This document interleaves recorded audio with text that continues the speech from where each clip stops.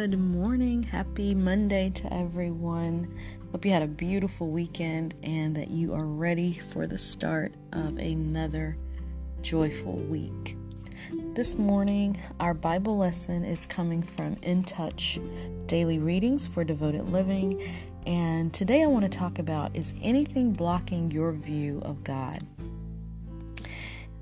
We're going to take some scripture from the book of Acts, chapter 19, verse 23 through 34, and Ephesians, chapter 3, verse 8 through 19. But the lesson starts out by talking about a temple to Artemis in Ephesus. This was considered one of the 7 wonders of the world. It was longer and wider than a football field and taller than the Hollywood sign that you see in Los Angeles. But when Paul arrived in that city to preach the gospel of Jesus, he offered a glimpse of something unspeakably greater. The Ephesians enjoyed cultural grandeur, but they never seen anything like the love of Christ. Travelers would come from all over the world to see the temple of Ephesus, and the locals prospered from the booming trade in pagan culture. Paul's missionary work in the city threatened to destroy their livelihood. And then if we reflect on that, what was just read, it talks about how idols can't fulfill what they seem to promise. So when his income source is threatened by the growth of Christianity, idol maker Demetrius gathers his colleagues to protest. This can be found in Acts 19, verse 25. Being human involves having needs, but how they're fulfilled separates God from people, or separates God's people from others. Is there something that you can relate to as far as the way that Demetrius felt? Like feeling like something somebody was going to do was going to take away something that you have been working really hard to obtain or to maintain or to bring forth. So think about an area in your life where you may not fully trust God, and then find a verse that can help to encourage your faith. Demetrius complains when Paul says that gods made by hands are not gods at all. It's easy for us to think we're too sophisticated to care about pagan statues, but an idol is anything we allow to come between us and God. Even greed is idolatry, and that's in Colossians 3, verse 5. So I came across this topic. I was talking with someone over the weekend, someone that I love and care for greatly. And it is very easy for us to put other things, people, animals, our jobs, anything can easily become a god.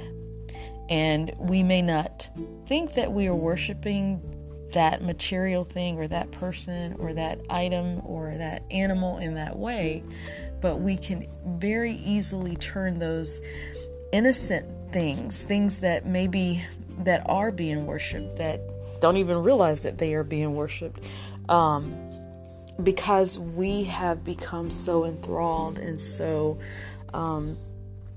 occupied by these things that we are giving them the attention and the time that we should actually be putting into the Savior. So it's very easy for this to happen.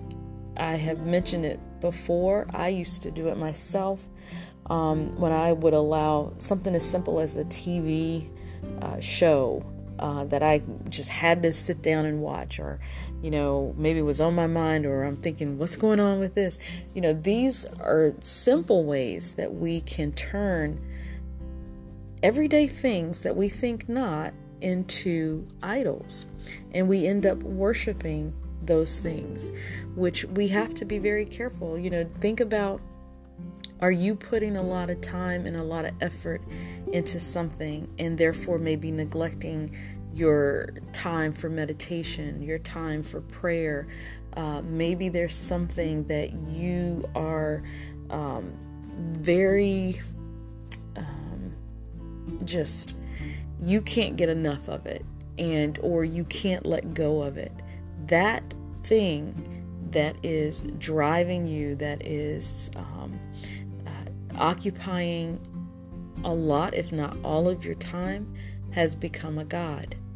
And so an idol or God. So we have to really be mindful of what we are doing and how we are doing it, because it's very easy to get caught up and not even realize it until later, much later. So we need to be aware of those things.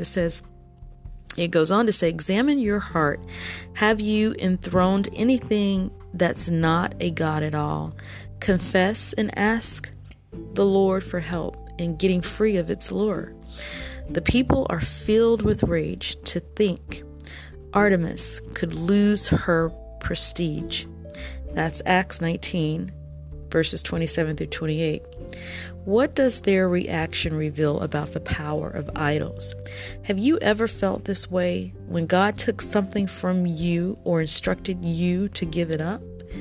Clinging to God and His will isn't always easy in this materialistic world, but we can overcome these barriers or these idols if we truly, truly want to improve and to do better and to not allow things or people or items or cars or homes or whatever it is to become clothing, shoes.